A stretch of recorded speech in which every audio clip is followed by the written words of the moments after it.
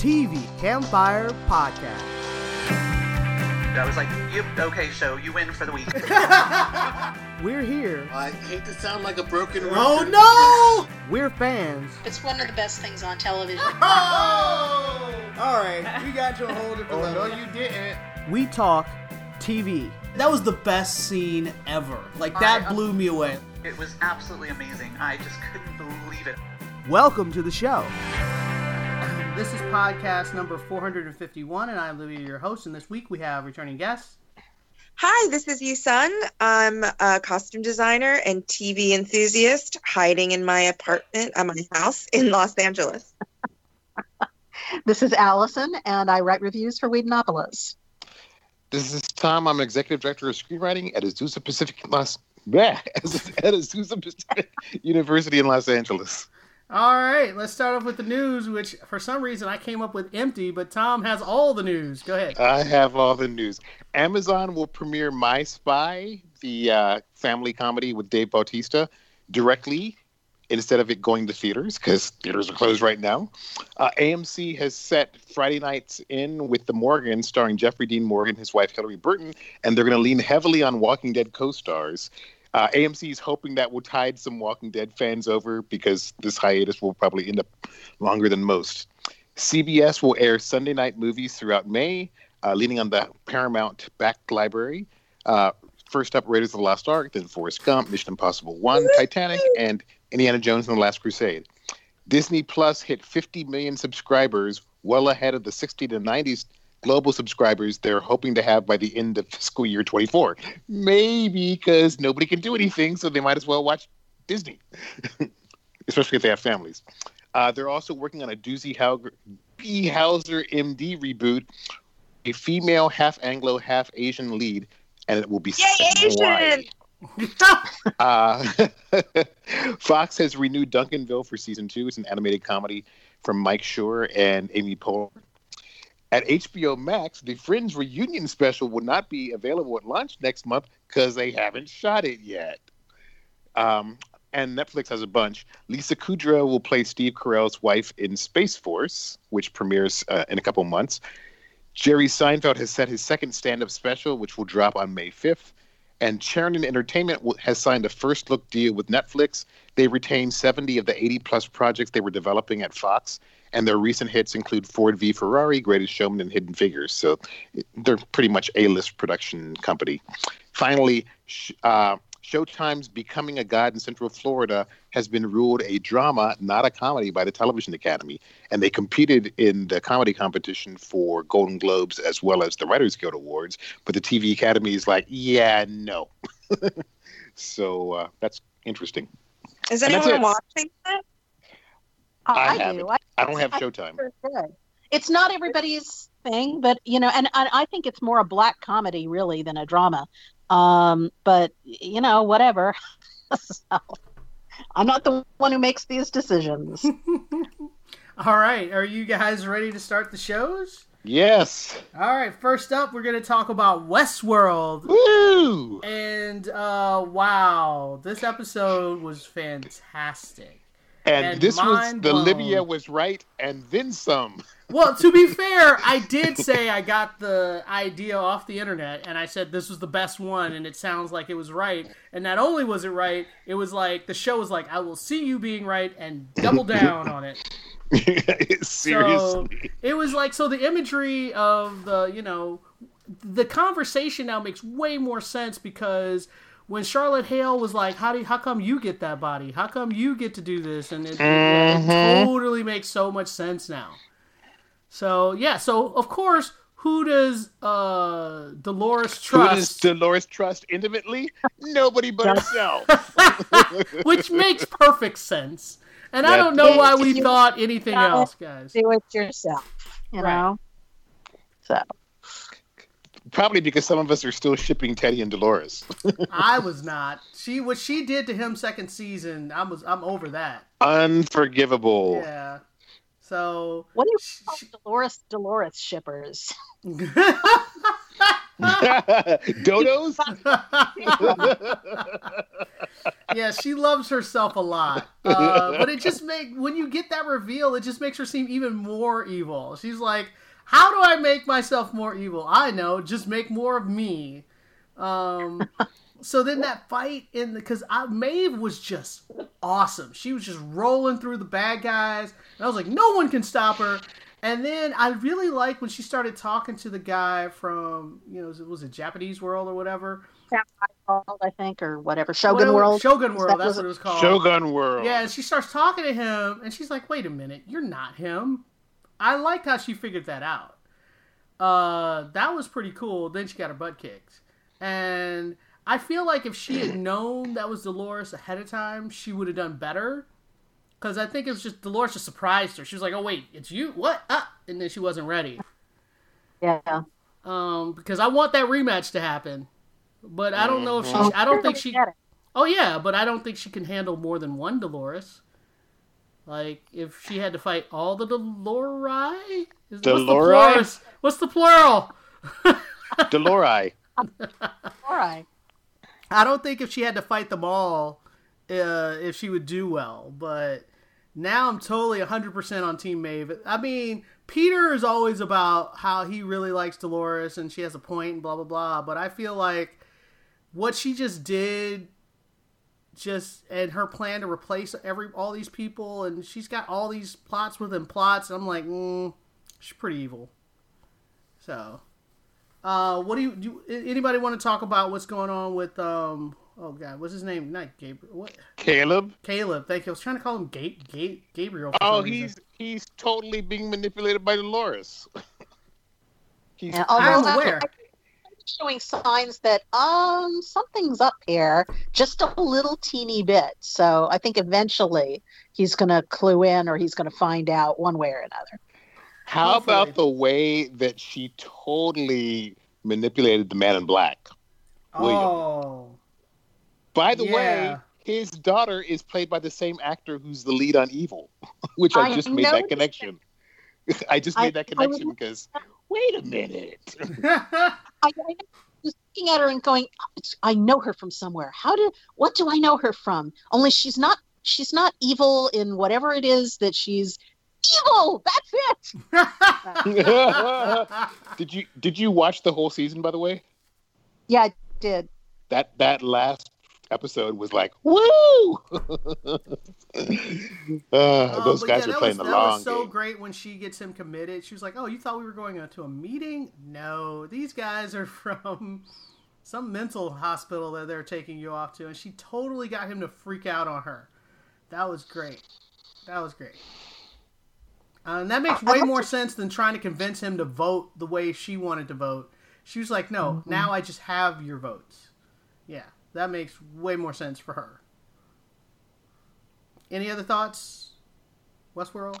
No, it was I'll be interested to see. It's kind of interesting to see how all the threads are. We can see them eventually converging because we're about halfway through the season, but they've specifically kept the plot lines separate. Because Bernard, even though Bernard's goal was to find Dolores before he left Westworld, he didn't. And then now Dolores has a new, this new guy whose name I can't pronounce, so I won't even try, who seems to be trying to be the ultimate puppet master. Although I have a feeling that, he may be underestimating Dolores because most people tend to do that at their own peril. Right. And then you have the Dolores and Caleb plot line. And the Charlotte plot line obviously is very tightly intertwined with that because, whenever she's in distress, she calls upon herself for help. That was so fantastic. All right, let's move on. Next up, we're going to talk about The Rookie. And this was just mindless fun. Because The Rookie is just... every week, it's a different mystery, different thing. And it's always at least entertaining, if nothing else. And this week's episode, the storyline that I liked the most was Nolan and his partner. His partner's daughter has like this nightmare, and she says she saw a ghost, and the husband doesn't believe her, and thinks that she's just imagining stuff. But the girl was like, well, you're a cop and you're supposed to protect people, so I need you to do this. And so she takes her daughter seriously. And I like that she did. And it all led to finding some woman who was chasing a coyote, with a gun, which was bizarre. And then you find the dog, and then that leads you to some dude that kidnapped his husband. And, I mean, the circumstances of that part were a little ridiculous, but it was still entertaining, if nothing else. Well, that's the show. I mean, the show is borderline kind of ridiculous, grounded in, real relationships. And, you know what I mean? Like, it's a nice mix of, a cop drama, a relationship show where, they do a really nice job. They've done great backstories on almost everybody except the captain. I've noticed that they don't really go into the captain at all, but, all of the training officers and the rookies, they really try to give them a nice, if not in every episode, obviously they usually have like an A plot, B plot, even C sometimes. And I will say yet again, a hat tip to the teaser. They always have one, and it's usually very whimsical or tongue in cheek or whatever. And then this funny, yeah, always funny, and silly and whatever. This one wasn't quite silly, but nice tie-in with American Idol, which I do watch it before. It's all just a nice hot cup of chocolate, or what is it? A cup of hot chocolate or whatever. It's just I watch my American Idol, and then it bleeds right into Rookie. And in this week's teaser, Officer Chen gets sort of kidnapped into giving an audition for the real judges, obviously, and she, I don't know if anyone knows, a little fact out there, she won Canadian American Idol. Like $1 billion. For real, the actress. Well, I forgot her name. Maggie is her name. I don't remember her name. O'Neill. I think her last name's O'Neill. She, like 1 million years ago, she doesn't even look old enough to be 1 million years ago American Idol winner, but she won Canadian American Idol. So they had her sing, and she sounded great, and that was like a cute little thing.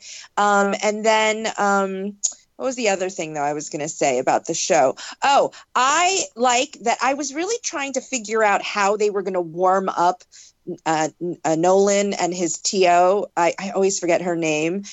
She was super cold, yeah. Yeah. When she first came on, I really didn't like her. I knew they were bringing her on strong and, this and that. And, and I was a little like, this seems like a stereotype. But, they're less loosening her up. They're humanizing her. And I was really curious to see how they would soften that relation, because Nolan is like a big teddy bear. He like wins everybody over eventually, you know what I mean? And so I was kind of and I thought they moved that, relationship forward nicely. And also last thing I'll say is I thought it was really funny because he brought his, girlfriend, Dr. Girlfriend, over to dinner with, them so that they could do an overnight, stakeout for a ghost. And, and it kind of turned into a mess. And so, he had yet again another date ever, right? Date.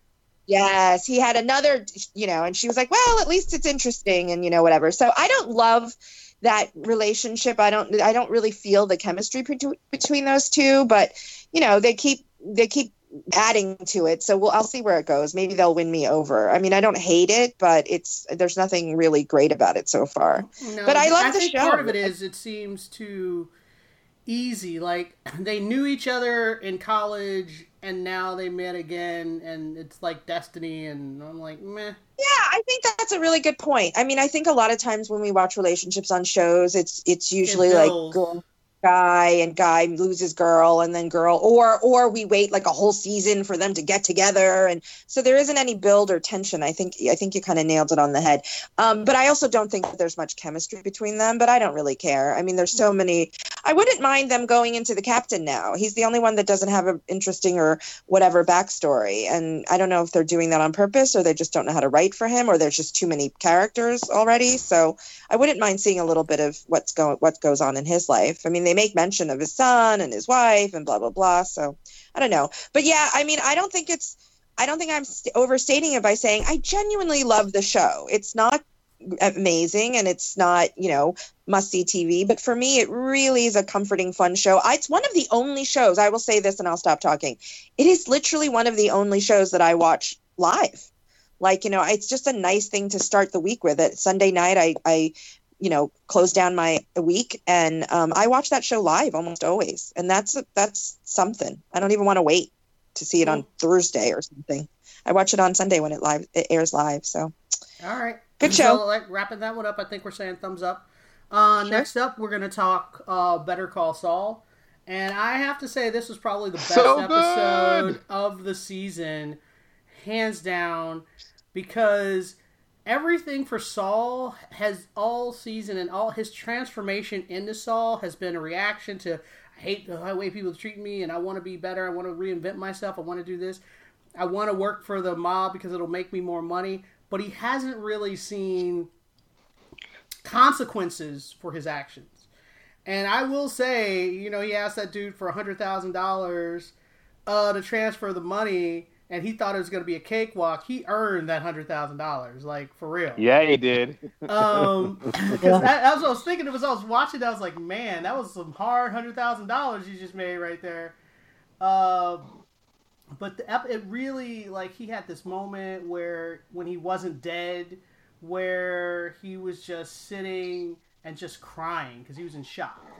And that right there, and I was like, yep, you see there are consequences for your actions, dude.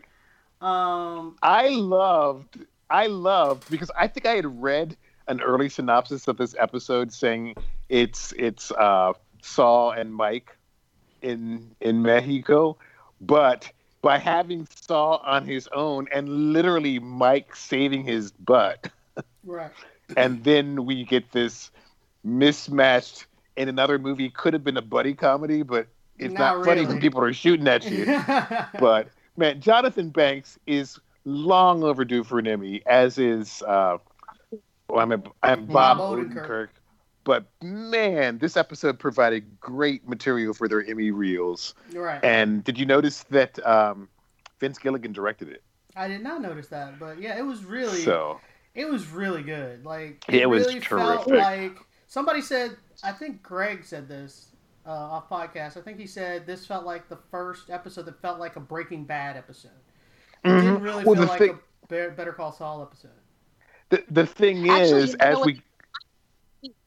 what it reminded me of a lot, if you remember The Sopranos, this felt like Better Call Saul's Pine Barrens. Oh yeah. Where you have these two characters who can't stand each other, who are trapped in the wilderness and have to survive. And it just brought out both the best and worst in both of them, and kind of bonded them together in a way that they hadn't been before. So I loved absolutely everything about this episode. And it was brilliantly structured, absolutely fantastically performed. And, it was, I think, really seriously, probably the strongest episode they've had, certainly this year, if not in the series. Right. And the scene that I thought was fascinating, Libby and I talked about this a little bit, is Kim Wexler Goodman visiting Lalo Salamanca, which was terrible. So uncomfortable for so many reasons. Yeah. And it's like, I don't think it's a big prediction to think that she might not be in She's next not going to make, season. because Mike even said it. He was like, you told her? And he was like, well, yeah, but not enough, like, client praise. He's like, now she's in the game. And not only is she now in the game, by her visiting him, she's 100% in the game. Mm-hmm. So and I give her credit for being smart enough to not go to the cops, being smart enough not to do anything, and telling Lalo point blank that anything you tell either of us is privileged because we can't testify against each other. Right. But still, his reaction is like, he's your husband? It's like, dude, that actor is so, Tony Dalton, I think, plays Lalo. He's smarmy. He makes you feel dirty after you talk to him. Well, the thing is, he can play charm and smarm in the same scene. Right. Yes. Yeah. Moments apart. Yeah, I was like, ew, go take a shower. Like, oh my God. Yeah, he's, and I just feel like she just endangered her life. by going to see him, and she knows it. That's the thing, is she knows she did it, what she did. But she was so worried about him that she thought it was worth the risk. But she did. What was good is she let Salamanca know also. He's like, Jimmy did not run with that money. It didn't. It's like he didn't do that. Yeah. And he was like, yeah, I believe you now. You know. So that was because now he's got leverage over him, which is just like, why? Like, I mean, he would have eventually found out about her if he actually bothered to investigate him. He would have found out. Well, after he got out of jail. Right. And then at first I was like, when Mike comes and saves him, for a second I thought Mike was going to steal the money and screw Salamanca. But then I was like, I remember. No. I remembered. I was like, it's the long game. Never mind. So I remembered. I'm pretty sure Mike was sent there by Gus to make sure everything goes. I mean, because Gus is ultimate puppet master. For a second, I thought the twins were going to come back. I thought the twins were going to be awesome and just take these dudes out. But Mike ended up being way better. So, it's so weird they call them cousins, because I was like, they look like twins. Why are you guys calling them cousins? TV shows play fast and loose with. ever since the Patty Duke show. Yeah, but anyway, well, let's wrap this up. We are saying this was an amazing episode. This was definitely an A+ for Better Call Saul. Probably one of the best things we've seen all year. Yeah, this was really good. All right, next up, we're going to talk about Zoe's Extraordinary Playlist, episode 9. Woo! And now it's weird because I did my binge last week, and now I just only get one episode. That's why you got to find the show early. This is just, I don't like this whole one episode a week thing. But this was after the glitch, and so she's better, but now she has to deal with the consequences of her glitch, which is she sang her love ballad to both guys. The only thing I'm going to call foul on is the boss, not Max, but the other one. Oh, God, what was his name? Oh, I always forget his name. I call foul on him breaking up with his fiance at work so that she could see the song. I was like, that was weird. That was very weird. That was very writery. Yes, I was like, why couldn't she have run into them at a coffee shop or something, and then you see the breakup? Like, I would have believed the coincidence of her being at the same coffee shop as them versus him taking her to work and breaking up with her at work. Like, that was just odd. But other than that... Well, go ahead. They could have easily fixed that with her kind of like, because this has happened in movies and possibly even in real life. If she had kind of stormed into the office and marched in there and kind of, forced his hand because they don't talk at home or, he's distant or whatever, and she just couldn't stand it any longer. Do you know what I mean? Like, that's happened where, so that would have worked for me. And that's actually what I thought of, because we're all saying the same thing. It was so weird that he did it at work and we all could see how manipulative it was so that, she could see it. But I thought, well, that's an easy fix. Just have her march in there and be like, I can't, you never talk to me and blah, blah, blah, and, whatever. So anyway, but yeah, I think we all noticed that. I just want to chime in because I really want to hear what Tom has to say. I think he's the one that loves the show most out of all of them. It's Tom. Yeah.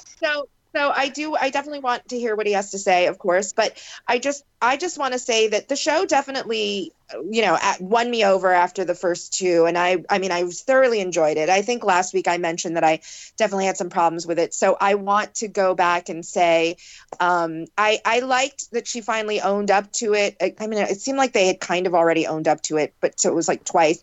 But I really thought she and the show gave me what I wanted to hear, which was a very definitive, I refuse to be a homewrecker. You know what I mean? Like, I get the romantic comedy aspect of a love triangle and this and that, but I didn't buy into that. She's seemingly such a good person and she's very conscientious and she's also kind of nerdy. And for her to just kind of freewheel it, and I get the heart song thing, the yoga studio, sexy dance, that was actually kind of fun. You know what I mean? Like I was down for that because comedically it was hilarious. But I really just didn't I thought she was just too casually, like, being a home wrecker and really not, I didn't really buy it. And it was kind of annoying. And it made me not want to like her as both a person and a character. But I think that, she came around and she definitively was like, okay, whatever. I was in some sort of weird trance and now I've woken up and, my morals have re-entered my body and I will refuse to be. Let's talk. For me, the plot line of the episode that intrigued me the most was the new her father's new attendant has a daughter who's in college. Oh, and deaf. Who's deaf. Great. Yeah. And I thought it was brilliant doing an entire production number in sign language. Right. I'm hoping that they'll definitely get some nominations and hopefully awards. One of my students at APU received a Fulbright scholarship after graduation for deaf studies, and she's now her name's Allie, and she's now at DePaul. But Allie Easton is her name. But I just think that that's so important, and they didn't do subtitles. No, because we know the song. So I actually didn't know the song. Oh, you didn't know this song? And I was like, I think I'm supposed to know this song. Like, I was watching it, I was like, what is this song? I forget. What was the song? I forget. But one of those uplifting pop anthem-y type songs. Well, I would like to chime in here. I would like to chime in here because a little known fact of you, Sun Kim, I went to NYU and I actually minored in deaf rehabilitation and was certified in sign language. Go you, son. I took 4 semesters, and I won't deviate very far, but it's very germane to what you just said, Tom. My very first 2 semesters were taught by a deaf woman, 100% deaf, born deaf. And I remember thinking, how the hell are we going to learn sign language? And it really was, immersion, you know what I mean? And she was also one of the most brightest and funniest.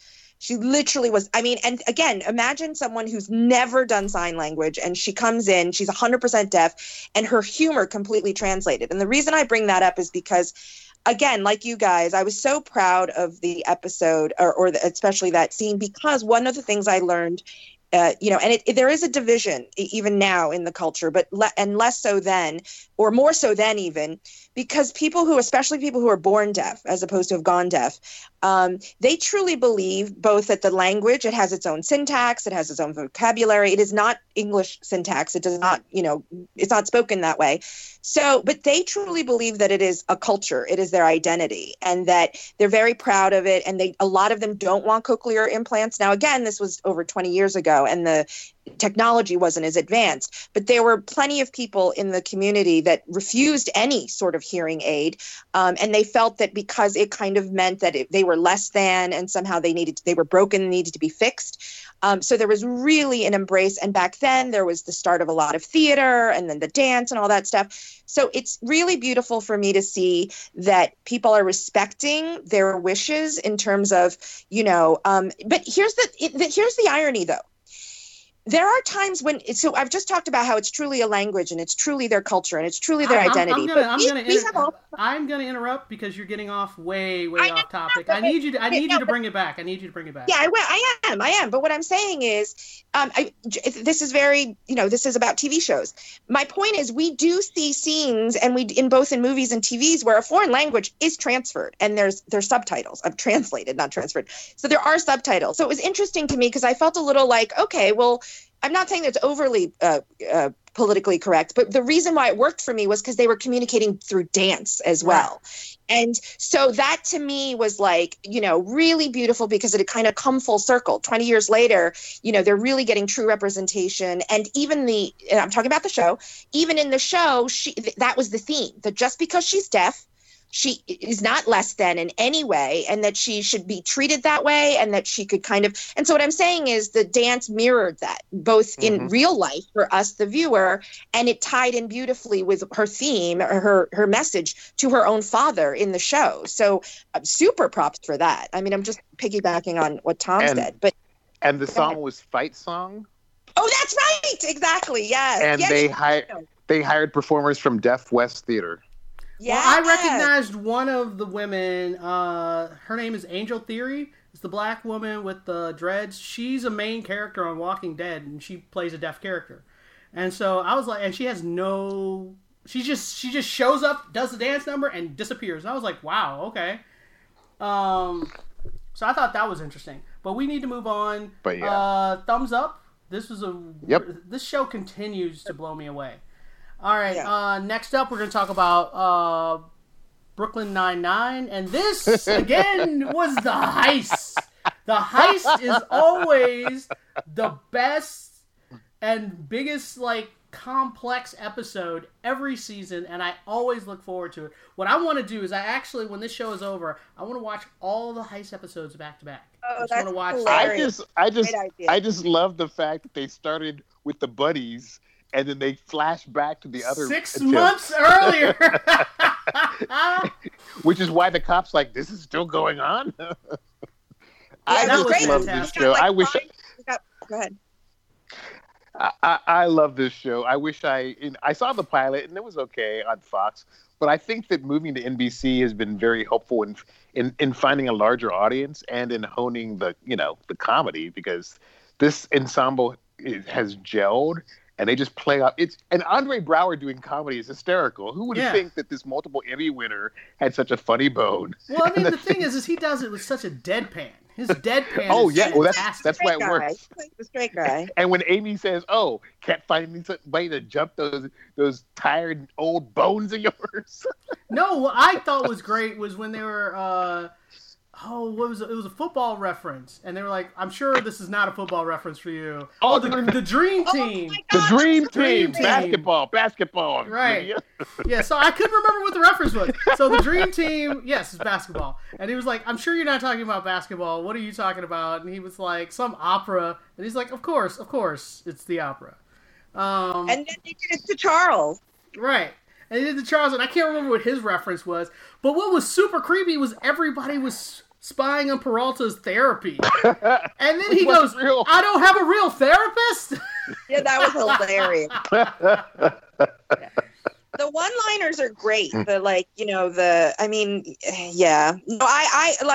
been saying all season that it's been a little bit uneven and, blah, blah, blah. But, Tom's right. Being on NBC, it definitely gets more exposure. And I think it was too smart for Fox. Yeah, maybe. Fox sitcoms tend not to be the smartest. I mean, Married with Children. Case in point. All right. Well, any other thoughts about the heist itself? Did you see who saw it coming? Who figured it out? I knew that Terry was going to be involved. That was broadcast when he was like, I'm not participating. Yes. So I wondered who he would team up with. And because, I won't say that I guessed it, but since Roz, had a filing cabinet as her partner, I thought, well, Rosa? There's only one. Rosa. I don't know why I said Roz. Rosa, didn't actually have a human partner. I thought, oh, well, maybe Terry's going to help her out. But I had no idea, how it would be done. And how elaborate it was. That she's like, I actually won 3 times. I was like, what? That was great. But yeah, and then, this episode, I always love Brooklyn Nine-Nine, and this was great. But let's move on. We're giving this thumbs up. And we got another comedy to talk about, which is the Modern Family series finale, which was a full hour and a lot of hugs and goodbyes and some more hugs and some false goodbyes. And they're like, okay, we're really saying goodbye now. They should have stopped at the first half hour. Yes! Oh my God, I thought the same thing, Tom. I didn't want to say anything. The second half hour was bordering on painful. Yes! Yeah, I thought. And it's interesting. I will say really quick, I'm going to say this. The whole gay family moving to the middle of nowhere, Missouri, was a terrible idea. As someone from Missouri, no. No. He's not going to be happy. The Asian girl is not going to be happy. Missouri is not the most inclusive of states. That's a nice way to put it. I'm trying to but I can say that because I live there. But I'm just saying. Missouri and misery are only a few emphases on syllables. Yeah, so I really hated that was the end of their story, and I felt like that's a terrible end. And somebody, I think I was talking to Peter. He was like, yeah, and if this wasn't the finale, the very next episode would be like, "Psych, guys, we're moving back." I feel like that's more realistic. But go ahead. Well, but they did prep it for a while with him wanting that coach's job, and Right. so it wasn't like a weird tack on ending. You know what I mean? I'm not saying it was, but No. if anybody who's I know, like, there's no way. I know he wanted the coach's job, but he also should have been conscious of the culture, like. But look, here's the thing. I mean, it could be. That would depend on writers actually visiting Missouri and knowing what it's really like over here. Hey, listen, I am the last person to defend flyover country, but my point is that, I don't want a spinoff, but what I'm saying, there's a spinoff in there for the whole, like, fish out of water and, like, the gay couple that, like, makes the, neighborhood more open-minded and accepting and blah, blah, blah, blah, blah. So, I mean, I've visited multiple times. One of my best friends lives in Missouri. My college roommate lived in Missouri, and I'm not going to disagree with what you guys are saying. However, like I said, I mean, I think you're just saying, I guess personally, you didn't want them to end up there. But I mean, there's a story in there. People do weird things. They move to places that normally. A perfect example. I have a very good gay friend who has 2 daughters, and he, was contemplating moving to Texas, and you know what I mean, to be closer to his daughters. And he definitely doesn't want to move to Texas, but he would do it if I'm not going to get into his personal life. I'm just saying it happens. I am not saying it doesn't happen, but I'm saying if you're thinking about the collective, other than your own personal happiness of being this coach at your hometown versus the happiness of your husband and your children, you now have 2. I don't think you should have done it. That's all I'm saying. Right. Well, again, I don't totally disagree with you, but I want to circle back to what Tom said, because I was afraid that I was being unfair, and I thought, oh, well, it's their series ender and, blah, blah, blah. But that was literally my own, like, my biggest thought as they finally ended. I thought, yeah, they should have just left it at the half hour. It would have been lovely and sweet, and there would only been one fake ending instead of the Lord of the Rings, Oh, that's like one of those just go away people. Yeah. I mean, yeah.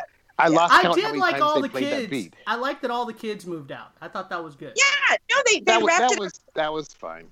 Yeah, the guts of the show, like what they did and how they wrapped it up, is fine, but they really didn't need to do all of that in an hour. So, I mean, at the end of the day, my final opinion is it had a great run. It certainly, very, overstayed its welcome a little bit. We forgot that Jay finally, after however many years, learned After Spanish. 11 years, now he learns Spanish? I know, but my thing Wow. is, instead of it seeming sweet, which is I think what they were going for, I actually was like, that just highlighted how inconsiderate he had been for the last 11 years.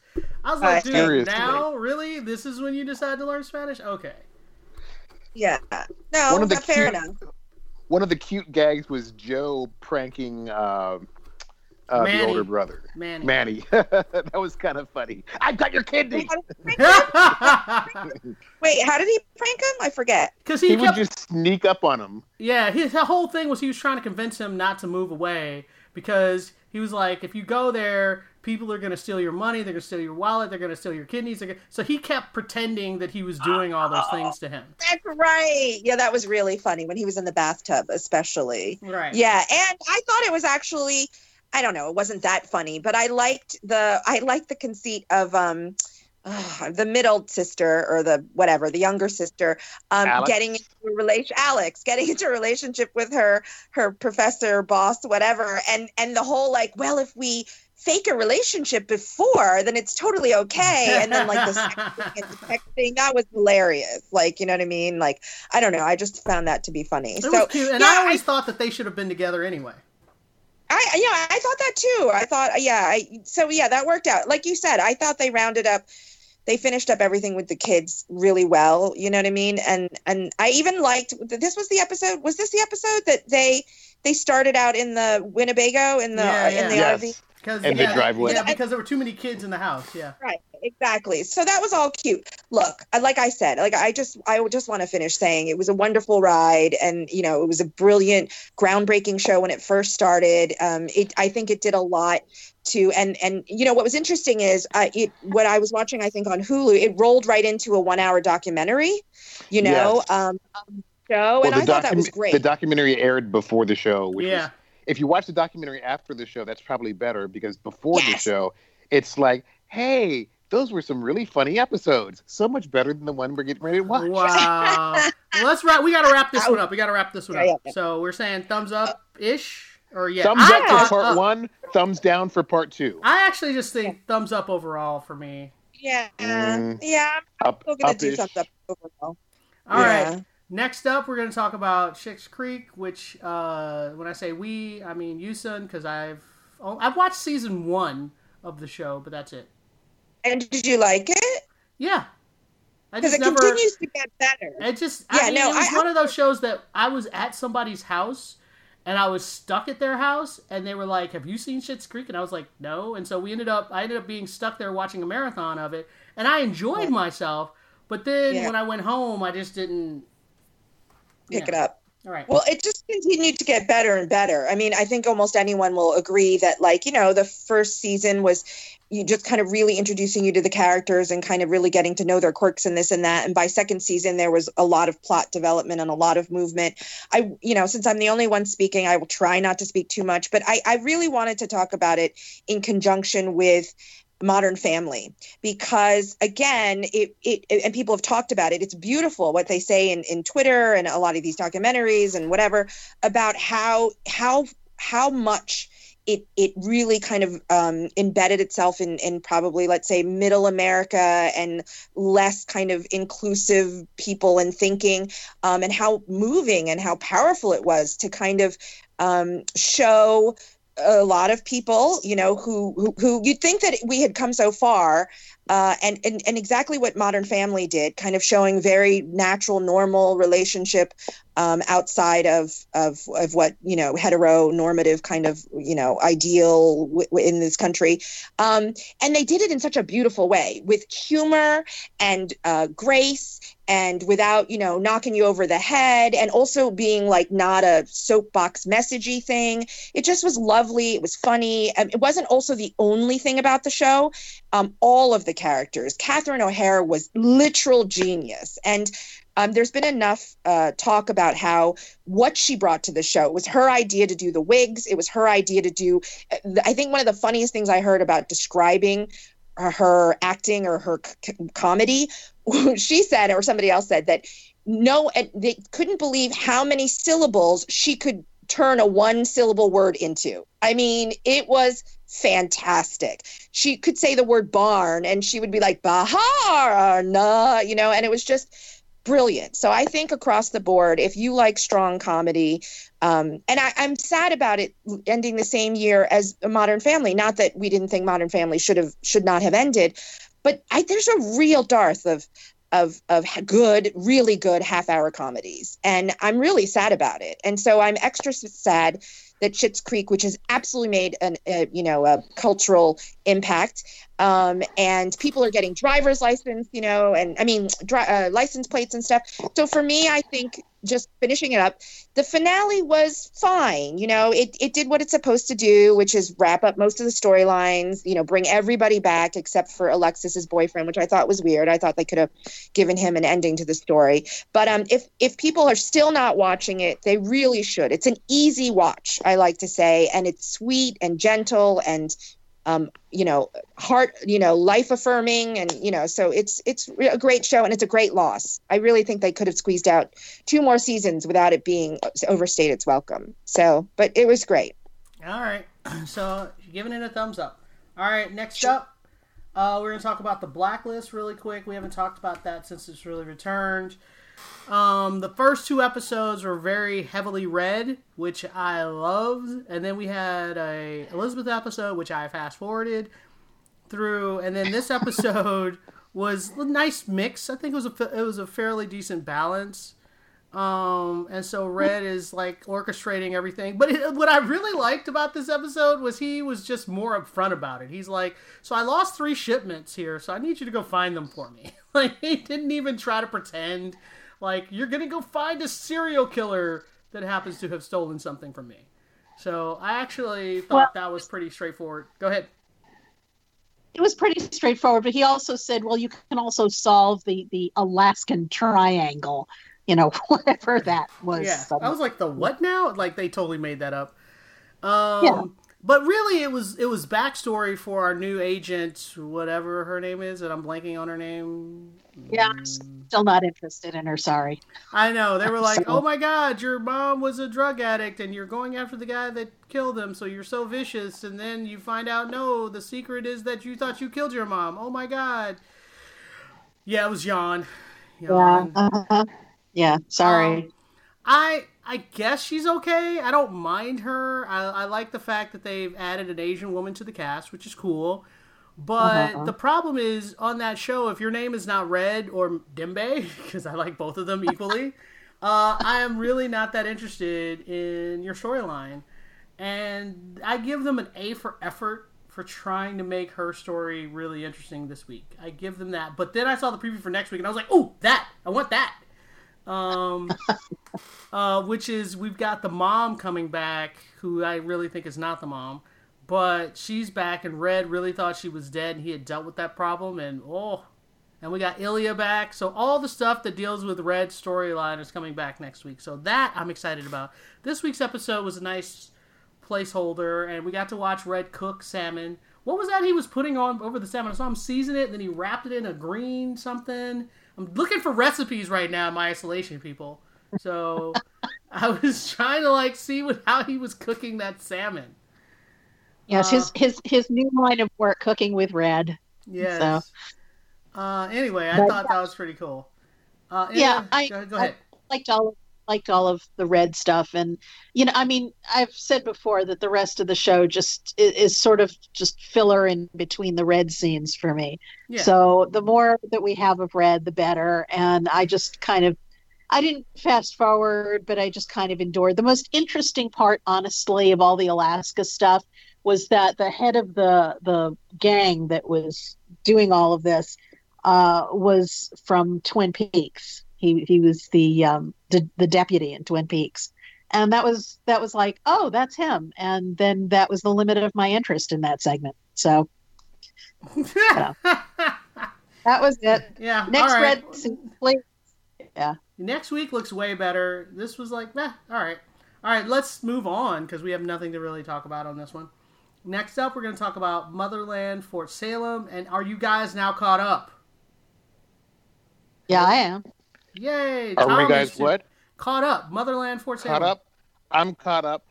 Yes, finally. All right, so this episode, I really, they give you all this tension that maybe the agent, the what is her name? The bad guy. Scylla, you think maybe she's going to get caught. And I didn't think that she was going to get caught by the school. I was pretty sure she was going to figure out a way around that. But I was really, really hoping that her not girlfriend, was going to figure it out and piece stuff together. And she almost does it, but then she decides, I love her so much I don't care. I was like, oh my God. I mean, I liked the rest of the story. I like where the rest is going, where all of them are bonding and we're getting the traditions and the backstory. I like all of that. I just can't stand the whole bad guys element of it. It feels really cheap, and it feels really like the character should be smarter. That's all. What are your thoughts? It felt a little schizophrenic. Right. In terms of, because we don't have really, I mean, the whole episode, and for some reason last week when we talked about the show, only the first two episodes were available through DirecTV's on demand. So I went straight to Freeform for this week and caught up. But it just felt like they didn't deal with the bad guys, except for at the very end as a Deus Ex Machina. And it was just kind of a weird structure to have when everything was so focused on what's going on at the school and, oh, the guys are here, let's bone, and all that stuff. That was kind of fantastically fun. It was so over the top with the three ways and the this and the that. It was so unabashed and unashamed, kind of. I mean, it was kind of silly, but it made sense. I mean, they kept talking about, it was almost like they had to justify to the viewer, listen, all this sex is going on because it's really going to increase our witch power. There's a point to all of it. You know what I mean? You have to think they got to have daughters some kind of way. No. I'm not saying that it was bad or forced. For me, it made me smile because it was just kind of like they had to keep reminding us that, exactly, we need to make babies. We need to have also the height of our power. It wasn't just about making babies. They were talking about the copulation energy would like create of superpower, like, that period in of time would give all the witches extra special like power. They'd be kind of at the height of their power. Even that whole death ceremony thing, they were like, now is the perfect time to. So, but I'm not saying it was bad. I'm saying it was fun. It was really, it was just silly and fun, and I don't mind that at all. The one thing I'll say, and then I'll back out of this, is I found that it's getting really small, and I thought it was really great and interesting when, story-wise, not in real life, but when the terrorist attacks were kind of going on and they had that kind of SEAL team thing with the video and, right. And I kind of, stuff was happening all over the world and there was this, and then they traveled to that UN conference in The Hague or whatever. But now it's just like really, really small. And we're just dealing with that one villain we've all agreed with we don't like. And the most threatening thing in the thing is a balloon in a mirror. You know what I mean? Like, I would like to know more about the bad people behind, the double agent. We're not getting any of that story. You know what I mean? Like, the head of that or who's like, so I hope they open that up a little bit because, as much as I do really like the show, I don't feel like we like that double agent enough for her to be the main villain. So give me more information about the whole organization and who's running it. And, all sort of that to me would even it out and open it up. And why? Yeah, I kind of feel like I know why. Yeah. We know why, because they want to free the witches because they feel like it's a form of slavery. The conscription is a form of slavery, and they want, and they probably want world domination because really all villains want world domination at the end of the day. But we haven't really, in the last 2 episodes, that never really came up, and the way that's my point. Yeah, they really do some heinous stuff. That swimming pool thing, and that was crazy. Oh my God, yeah. It's like they still they're against the military and all of that, but their targets are civilians. So what they say to their followers to get them to be their followers can be one thing, but their real end game could be something else entirely. And we haven't been, let in on that whatsoever. Bingo. So, All right. Yeah. Well, let's move on unless somebody else has any more thoughts. Or I like to call the show "Where My Witches At," All right. and then stomp my feet. Oh, the stomp of the feet! I actually kind of like that.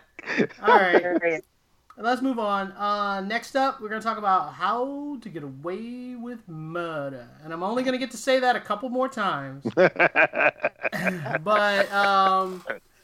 and I enjoy it a lot. I enjoy that more than the show, to be honest. But I really, this week's episode was more about more people trying to decide if they were going to betray Annalise or not. So it was Bonnie and Frank were trying to figure out, are we going to stay on this ride or are we going to break? And they both decided to stay, as far as I can tell. And then Mama, what are we calling her? Mama Annalise. She's... Well, it's Octavia, not Octavia Spencer. Good Lord, what is her name? Cicely Tyson. She is fantastic. She's always fantastic. She is so, but in this episode especially, she got a lot more screen time than she normally gets. And I just love that, like, they're sleeping in the same bed.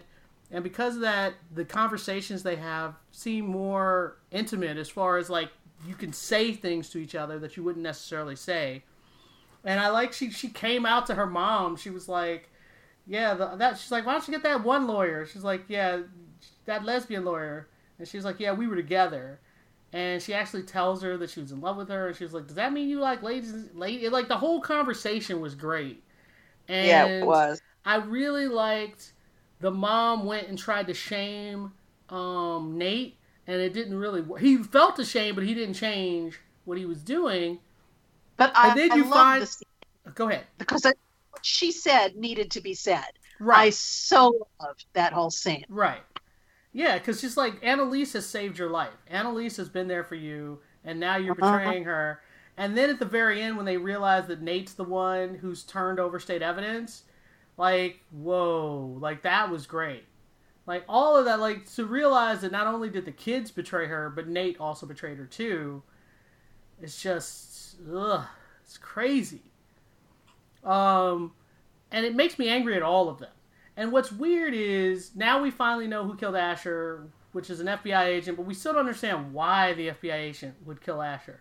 Like it doesn't make any sense. They're working at the behest of the governor. I think that's, they've pretty much, I think, at least I hope, even though they haven't shown her so far since the show came back, that they're going to finally bring this all back to the governor and find a way to nail her via the FBI.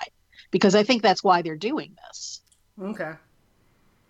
But I don't like the team being divided like this, and those kids really, and I liked her mom just breaking her down, like, those kids are not your kids. And I was like, that's very true. And I think the reason she initially started helping the kids was because of Wes. She felt an obligation to Wes more than anything else, and then the other kids kind of just got swept into that protection. Yeah, and then she just sort of, out of habit, helped them. But Wes was the one she really cared about. Yeah. But I think now that the cat's out of the bag as far as the FBI being responsible, I think at this point they're going to bring everybody back together again because they all realize they've been played. Right. I mean, they knew they were played. They knew it when they signed the agreement. Anyway, I'm frustrated with those kids. Well, yeah, but they didn't realize to the extent that the FBI actually killed one of their own. That's true. That's true. And maybe they'll actually include Gabriel. I can't figure him out. He lies. He hides secrets. He lies. He hides more secrets. Yeah. And I mean, they keep going back and forth whether we're supposed to like him or not, and it's really weird. I can't decide. Because he's like a cheap Wesley ripoff. And I think I resent him a little bit for that. So. And speaking of, remember, there's still that scene of Wes showing up at the funeral. Well, I don't know if that's a vision of the future or somebody's hazed out, whatever. I don't know. No idea. At this point, I almost expect, because he is such an inconsistent character, for Gabriel to just like pull a mask off. I was here all the time. That would be fantastic. That would be fantastic. All right, so I'm holding off judgment a bit for How to Get Away with Murder till we get to the end, I think. Yeah. All right, let's move on. Next up, we're going to talk about War of the Worlds, and there are apparently two of them, which is very confusing. But this is the one that's from Epix, and it's half in English and half in French. So yes, could you say co-production? I thought you could. Yes, because I was like, it was so funny because right before I started watching it, me and Yusin had been talking about how much French we had taken, and we were trying to like have a faux French conversation, and it was pretty amusing. Ooh la la. It was pretty amusing, and then as soon as we finished, I hung up with her. I turned on the television. I started War of the Worlds, and I started laughing because the whole open is in French, and Well, let me interject, though, because I have to say that same thing after we got off the phone, I mean, not right away, but, within 24 hours, I turned on the show, and the version that I was watching did not have French subtitles. So then I was like, oh, damn it. Now I am going to have to use my stupid French. And I watched it. I was like, oh, it's not that bad, and in the beginning, it's just conversational French, which I still have a handle on. But then it got like more complicated and stuff. And I was like, yeah, no, I'm going to have to brush up on my French. I was like, where are the subtitles? Where were you watching, you son? Well, in that secret place we were not going to talk about. I was just going to say. But my version I couldn't get the subtitles to work. Let's just put it that way. So, but anyway, it was really fun. And there was a part of me that was like, oh, maybe I'll just try. I'll try to watch this. And then I was like, nope, not going to do that. So now I'm going to. But anyway, it was really funny, Olivia, because it happened to both of us. Like, right. I mean, right after we talked about it, I was like, oh my God, now I have my French. Anyway. Keep going. Okay, so the episode, Tom was like, he texted me, he's like, you got to watch this, but it's super bleak. And it makes Battlestar Galactica look like Flash Gordon. well, the thing that's crazy is I was calling foul because they announced to everybody, we've got this signal. It might be from aliens. And I was like, they would never announce it to the government. The government wouldn't announce it that quick. But then they found out that the signal it was emitting was going to affect people's brainwaves, and that they did not announce. I was like, oh, that makes sense. Like, I was like, okay. And then the prime minister is the only one that brought her kids into the bunker. Nobody else got to bring their kids into the bunker. I was like, that's just shady. And But that's realistic. I That's know, probably but it's realistic. super shady. And then I really liked that dude sent out that message. So at least It was a tweet. he sent out the tweet, but I mean, at least it got to enough people that a bunch of people went down into the subway. Like, without that message, those people wouldn't have known to go into the subway. So he saved a lot of lives. A lot more people would have been dead if he hadn't done that. So props to him. Though he might be dead at the end of the next episode, because the episode I watched, because after that wave comes, then you have these dog-like creatures, which reminded me actually of Black Mirror. That's episode 3 where we finally see the aliens. Right. Well, Black Mirror did the same thing where there was an apocalypse and there were robots. Because I felt like those were robots. So. They're not completely robots though. Oh, they're not. Okay, you know more than me. Okay. They're very there is an organic component inside, not unlike Daleks. But oh no. But no, I think for another reimagining of War of the Worlds, and funny, I was stationed overseas when the late 80s version came out that Paramount produced as a direct sequel to their 50s movie. But I've been making my way through that, and it's not very good. But this is very gripping. It is, because it shows real people, like, how they they're react. all terrible. Yeah, At well, I least mean, the adults people, are. I know, but I mean, I feel like if what I actually liked was at the very beginning when everyone's dead and those kids are breaking into the store and they're like, hey, do you want to hang with? He had a gun, and at first I thought it was going to turn bad, but he was like, hey, are you okay? Do you need some water? You need some food? Like, he was really helpful. He's like, you can hang with us if you want. And I was like, that's the way I'd like to see. Like, you help people. Everyone's dead, and there aren't that many survivors left. We should help each other. And then, but the mom with the 2 kids, she finds somebody bleeding out, and she's like, screw him. Well, the thing is, though, the kid had gotten into an altercation with the shop owner, and the shop owner stabbed him, and the kid accidentally shot him. Right, I understood what happened. But the kid's no angel either, because he tries to take the blind daughter hostage to get the mom to help him. I know, but that was more desperation. That's at the moment where he realizes they're really going to leave him. So I totally understood both sides of that situation. Which makes it interesting, but you're gonna. I'm 1 episode ahead of Olivia so far, but yeah, it doesn't get any more shiny happy. There's like no anybody who complained the Battlestar Galactica was too bleak. Seriously, this has 0 comic relief whatsoever. Well, yeah, I was they aware kill of that. a little girl. Oh in my episode god! When that No. happened, I was like, they're not going to kill the little girl. They're not going to kill the little yes, girl. they did. And they absolutely. I was like, oh man! It's like they aren't playing. Oh man, because It's those French. No, I'm kidding. Well, it's the British and the French together. yeah, Right. I was so sure they weren't going to kill that little kid. Oh no! And then the door started opening over her head. I was like, oh no. I just want to pipe in. I haven't even finished the first episode just because of my own issues, but I do want to just say this because this I can speak to. I love the look of it. I mean, it kind of reminded me of Soderbergh, you know, in that it's not documentary style, but that like the blues and the like the way it was shot. You know, in fact, it actually kind of reminded me, very apropos, of how he shot Contagion. You know what I mean? In terms of like gritty, I know, terrible, but it's true. Like the gritty kind of realism and the coolness of the colors and the blue. It kind of sort of also reminded me of 28 Days. Was that with the 28 Days later? 28 Days Later.